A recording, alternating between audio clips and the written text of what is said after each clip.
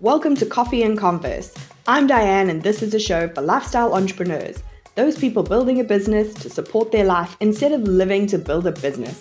If this is you, stick around for strategies on doing business more efficiently, with more ease, and in a way that feels oh so good to you. Hey, this week's guest is Krista Miller, founder of Summit in a Box. She helps entrepreneurs 3x their monthly revenue through virtual summits and focuses on connection, collaboration, and making a difference. I'm always excited to talk through strategies that create more impact than the effort that they take and that focus on relationships as marketing. So let's dive in. Hey, Krista, welcome to the show. Thank you so much for having me. I'm pumped to chat with you about this. Yes, I'm excited to find out all about summits because I've never hosted one myself, and I'm interested to see whether or not I should. But before we dive in, let's talk a little bit about your business and how it's evolved with you and your lifestyle. Yeah, so I started my first business in 2015, and I was actually doing WordPress development. And at the time, I had a full-time job doing website development. So it was kind of a natural transition to start my own business doing something similar. And it was literally just like, I am so desperate to get out of this job. I will do whatever it takes. So my goal was to build up that business to literally all I needed was $1,500 a month and I could quit my job. And we got there in about 6 months. So I was able to quit and just focus on my business, which was so wonderful and freeing and oh my goodness, so rewarding. But after a couple years, I got to the point where I was like, okay, this is cool. Like I'm getting clients when I need them. But now what? Like this is almost too comfortable for me. I want something else to work towards. And I was trying to figure out what that was. I knew I wanted to find more people to be connected with. You know, I was in Facebook groups and there were all the cool kids that knew each other. And I was like, I want to know them. And, you know, wanted more clients, wanted a bit more money, all that good stuff. And eventually a virtual summit is what ended up being my solution. And I had pushed that off for so long because at the time, summits were a little bit newer and it was a lot of the super huge bro marketer business owners running them. So number one, they were disgusting and just gross. And number two, I was like, I can't host a summit. I have less than 500 people on my email list. Like, who the heck am I to do that? But I decided to just give it a try anyway. I decided to do it my way for my people. Didn't have to be gross, and we would just see what happened. And my goal was to make like $2,000 or $3,000. I didn't have a huge goal, but my primary goal was that visibility aspect where I was making those new connections, making sure that people knew like when a designer needs WordPress development, they go to Krista. So I launched that summit in 2018, and instead of $2,000, ended up with $16,000. And for me, who was making like $3,000 a month, I was like, what is this? What's happening right now? Is this broken? I tripled my email list and did make those connections because I treated my speakers like the superstars they are. And those connections just continued to pay off and they still pay off years and years later. So after that first summit, I didn't really plan to do anything with summits. I was like, okay, that was awesome. I'm going to do that again in 6 months because nothing I'd ever done matched that. But over the course of those 6 months, my speakers and attendees kept messaging me, emailing me and asking, how do I do that? Can you show me how to host a summit like that? I was like, no, that was a lot of work. Like, not going to show you how to do that because I had figured it all out myself. I had no resources. So for me, thinking back on it, I was like, heck no, my teaching you that. But they wore me down, obviously, because we're here. So I started Summit in a Box in 2018, and that's where we are today. So I have a program with all kinds of resources to make hosting a summit easy, a podcast, all that good stuff. So my world revolves around virtual summits. I'm fairly sure that I bought Summit in a Box in 2018, seeing it and thinking, oh, this is so often I'll see a resource and think, oh, that's something I want to do. I'm going to file that over here. And here we are. Yes. 2 years later. And for me, every time I think about hosting a summit, I think that feels like it's going to be that ton of work that you talk about, from pulling it together from the lead side, from pulling it together from the speaker side, making it look professional. So for me, it has to have huge impact to warrant that amount of work. Now, am I overestimating the amount of work and am I underestimating the amount of impact? I love this question. So let's start with the work side first. If you're someone who goes about trying new things with the total DIY route, you're not underestimating a lot of work. That first summit I hosted probably took me, I estimate it took me between 400 and 500 hours for me to figure that out. I had no resources. I didn't know any proven strategies. I was making everything up on my own. That's a lot of work. If you're someone who's willing to, go find the templates, find the resources, whether it's from me or another summit person out there, that's when that level of work goes down so much further because you don't have to figure it all out. You have, when you're ready to make your registration page, grab someone else's template, slap it on your website. Cool. When you're ready to write your promotional emails, grab someone's template.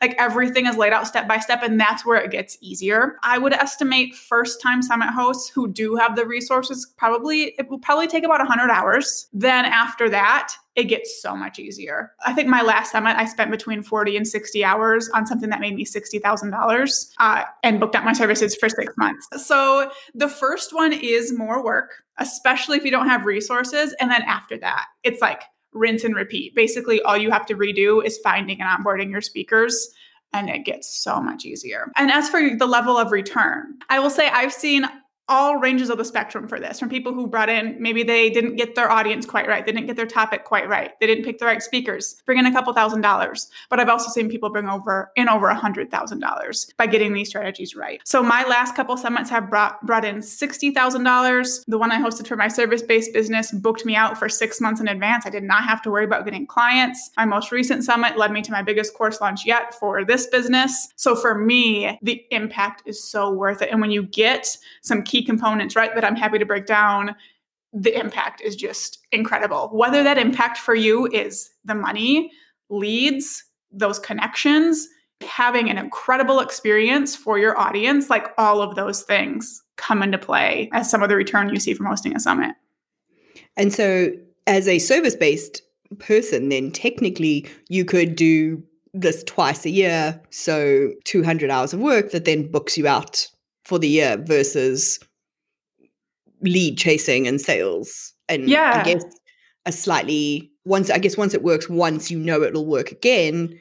Is there much tweaking in summits? Yeah. So with a summit, you can always look at your registration page conversion rate. If you're selling an all access pass, which I recommend, look at that conversion rate. But once you have it figured out that first time, honestly, I don't make a whole lot of changes to any of my pages between my summits. So it does get so much easier. I'm the type of person where I love experimenting. I love trying new things. So I make more work for myself. Like for this last summit I mentioned, the 40 to 60 hours, we made worksheets and note sheets for every single presentation, which means we had to read through the transcripts, edit the transcripts, make all this fancy stuff. I make more work for myself. You can do it the easy way, make sure your conversion rates looked good that first time, and then just let it ride after that. How much of it is, if you're doing it the first time and you're still figuring out if it'll work, maybe you don't want to spend a whole bunch of money, is that 100 hours just your time, or is that 100 hours plus a team?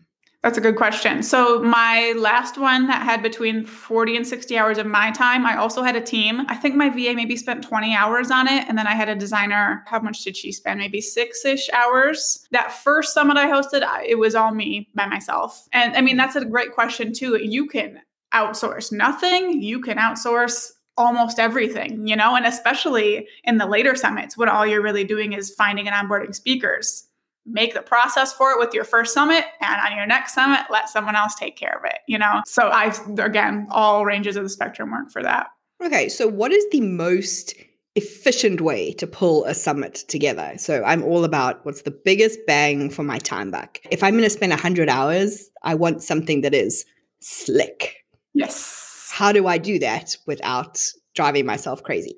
That's an awesome question. So, I would say find the resources and templates so you're not having to figure stuff out by yourself. So you can have you onboard or get your first speaker. You can go, okay, step by step, what do I need to do to get this person ready? And you don't have to figure it out by yourself, or end up a week or two down the road and be like, dang it, I forgot to ask them for this piece of information. Now I need to go back. There's just so much stuff like that. So having those resources can be really helpful. And, for anyone listening who doesn't have a team right now, when you're hosting a summit, it's a great time to bring on someone at least temporarily, because when you bring on, say, 15, 20, maybe even 30 speakers, there are things you're doing 15, 20, even 30 times. You have to do it once per speaker. So that's just the best opportunity to record yourself doing it the first time and say, okay, write a process for this and go ahead and do it for the rest of them. That's the biggest thing that drives me crazy is I hate like repeating stuff like that. So if you can get those kinds of things off your plate,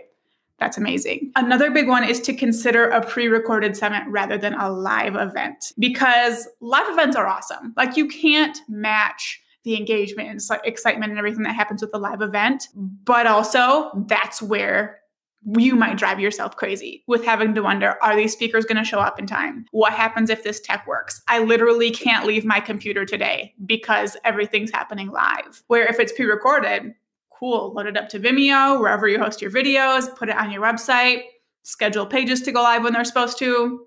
Boom, you can check in a few times a day, have someone else check in a few times a day for you. And it just relieves so much stress from everybody. I would say that's another big one. I have to say, there isn't even a part of me that had considered like a live event. Like to me, that's almost such a separate animal. Contingency planning is like my nerd zone. And when I think live events, I'm just like listing mentally all the things that I would have to think about versus like the amount of time buffer you could give yourself, I guess, with pre-recorded. So yeah. I have to say I hadn't even considered that. So, okay, good. Okay, now what about for people who have maybe hosted a small summit and they didn't get the results that you are sort of seeing? Mm-hmm. What is the secret sauce that they can pretty easily add in that will make the biggest difference to their next summit? Love that. Okay, I have 3 things. And the first 2 I'll just group together. Look at who you're hosting your summit for and what you're hosting it about. So we see a lot of summits out there for things like grow your online business, make more freedom in your creative business, be a happier mom, like things like that. They don't work. I'm just going to come out and say it. Those things don't work, especially if you're not already a huge influencer. And even the huge influencers don't see the results they could have seen otherwise. And I know that because I've worked with a couple of them, and afterwards I'm like, I wish you would have listened to me, but they don't because they're influencers. So they just listen to themselves. I love them anyways. So look at who you hosted your summit for and what you hosted it about. You need to get so specific with both of those things. So for your audience, for your summit, it could be different than the audience for your business. So if you target online business owners, creative business owner, women, things like that, that's when you need to get more specific. And that doesn't mean you're going to find a new audience. It means you're looking at your audience for your business and you're kind of breaking it down into subsets. Like, who is my audience made up of? Which of those people do I resonate with? Who responds best to my offers? And pick those people out. To give you an example of that, for Summit in a Box, I pretty much target all online entrepreneurs out there. And I hosted a summit back in September. I knew I couldn't host a summit for entrepreneurs. That straight up wasn't going to work. And as much as it freaked me out, I instead hosted a summit for course creators. So that was a subset of my audience. And it worked so much better than it would have if I would have hosted a summit for all entrepreneurs. So if you have a wider audience, see how you can narrow it in. If your summit didn't work the first time, that's the first place I'd look. Then it comes to your topic. So we see a lot of summit topics out there that are vague. Like I said before, grow your business, have a better life. Again, not going to work. So figure out that narrow audience, and then this becomes easier because then you're going to say, what are these people struggling with? And drill down. So if they are struggling with growing their business, okay, what are they really struggling with that's causing them to not be able to grow their business? There's layers you can pull back there. So for example, the summit I host for designers, I knew they were having kind of trouble growing their businesses, things like that, but I didn't know, what does that mean? So I got on calls with a few of them and found out that they weren't growing their business because they honestly didn't have time to. They were so busy working on client work that they were never able to work on their business. They didn't have systems in place, like things were just a mess. So my summit ended up being about helping them simplify their business to make it more efficient and profitable. So much more specific than just growing your business. So those are the first 2 places I'd look and narrow in there if you can. The next place I would look then is your speakers. So when you get specific with your summit audience, it's really important that your speakers have that exact same audience. So for my summit for designers, I'm not looking for speakers who target creative business owners. I'm looking for speakers who target designers. even though those designers do consider themselves creatives, because those are the speakers who want to share about this event, who will get good affiliate commission, the first time they share and then decide they're going to keep sharing. They have more value to provide to these people. It works better for everybody. Like everyone wins when you get the right speakers. So rather than just pitching the first speakers that come to mind, all your buddies, things like that, really look for people who has the exact same audience that the summit has and go with those people. And it took me 4 summits to figure that out. And I didn't even do it purposely, but afterwards, I was sorting my speakers by affiliate commission, and I was like, okay, why did I pay this speaker $6,000 and this one like $100? What's the difference? And I noticed that the speakers at the top, the speakers I paid $1,000 and more, all had an audience of designers, and everyone else was creatives, and it was like a light bulb went off. Holy smokes! So the next summit, that's all I changed, was making sure I had all speakers who were designers. I went from $22,000 to $60,000 just because of that one change. So that's another really big one once you have the audience and topic down. I guess a lot of people think the wider I go, the more people I can attract into my email list, instead of thinking actually the more niche I go, the more I can convert, which is ultimately hopefully what's happening off the back end of your summit. So if we stay with that example of designers, now say I'm a business coach for designers, how do I have my summit without solving their problem and therefore them not needing my product? Because if we're super niche on their problem and we're trying to solve their problem with our summit, how do you do that transition into then selling them something that solves their problem? Yeah, I love this. So, the surface level answer I'll say first is basically, no matter how specific your summit is, 20 half-hour presentations are never going to be able to touch what you can do either one-on-one or in a paid program you offer. So one of my summits is to help designers simplify, streamline, make their businesses more efficient.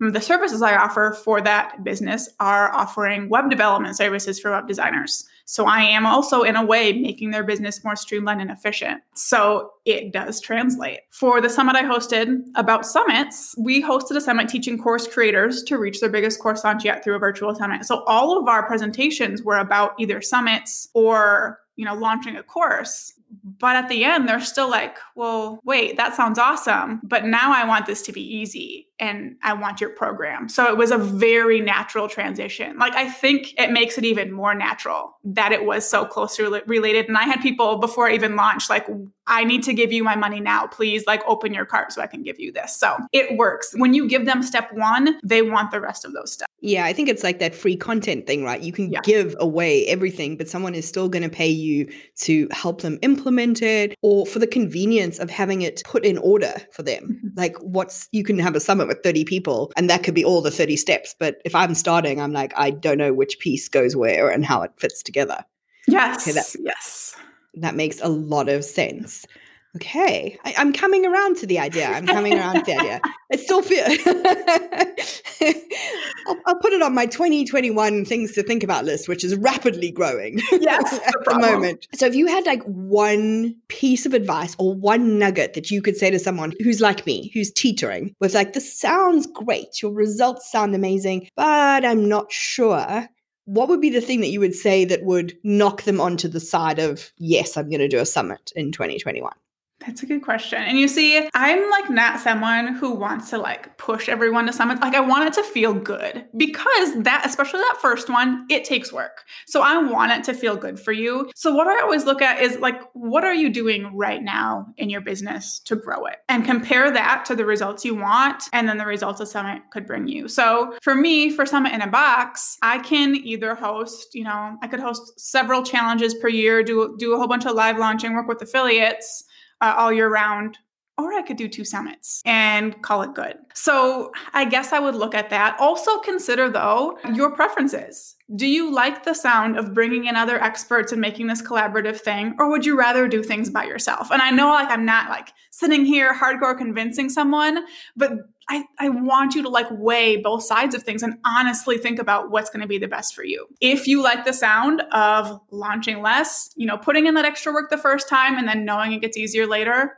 a summit is such a powerful thing to do because, like I said, not only is it going to bring you that money through the summit, but it's the perfect way to set up a launch of your products or services. It's a way to, multiply your email list several times over, make industry connections that you can then go and do podcast interviews with, do JV webinars with if you still want to, have awesome friends in the industry, and then build so much trust with your audience. And then keep getting those emails that are like, you literally changed my life through this thing that you did. That's what it's all about for me. So, I would say if that all sounds good to you, maybe consider it. Give it a try. Dig into a little bit more and see if it does end up feeling good.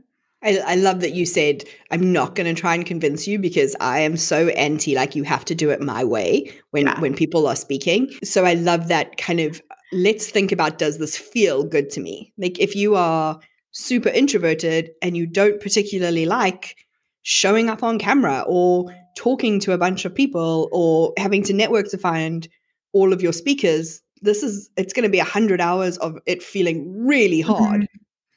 Probably for me, because I love the connection and the networking and I already do compilation things on my podcast, that piece of it is pretty easy for me. Yeah. So the 100 hours might feel completely different for me than for someone else. Mm-hmm.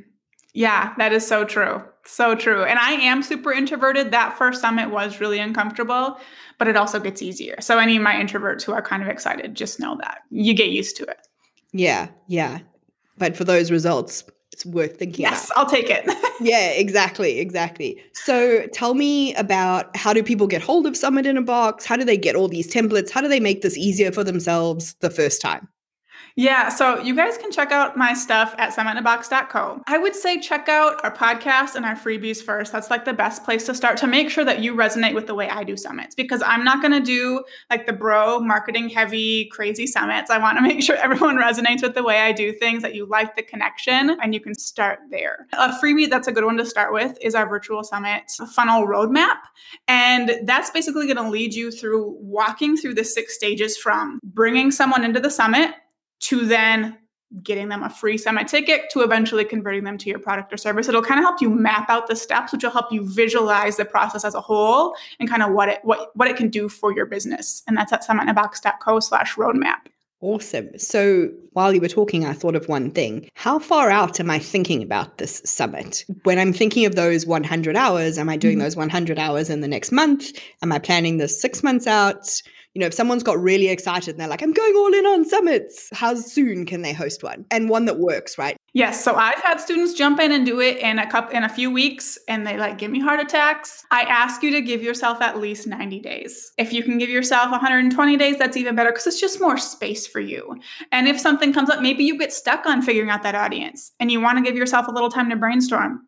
Cool. There's no pressure. Give yourself a few days to think about it. So 90 to 120 days, it's not you going hard that whole time. A lot of it in the middle is actually you waiting for speakers to get you presentations and giving them all the time they need. But that will just give you so much breathing room. And then you've mentioned a couple of times that you don't do this the bro marketer way. I have a personal pet peeve of the bro marketer, but I would love to just push you a little to explain what you do differently from the bro marketing world, because I imagine if people are listening to this and they haven't really thought about summits before, they're going to start diving into a bunch of resources from a bunch of people out there. And I'd love them to know what to listen for that is going to give their summit that ick factor. I love that because there's a lot of summit people who teach summits where I'm like, oh, don't do it. So yeah, a lot of summits you sign up for, you're going to sign up and immediately you'll feel it. You'll feel it because you're immediately going to start getting pitched in that very first email. It's going to feel slimy. You'll be able to read in the sales copy that this is all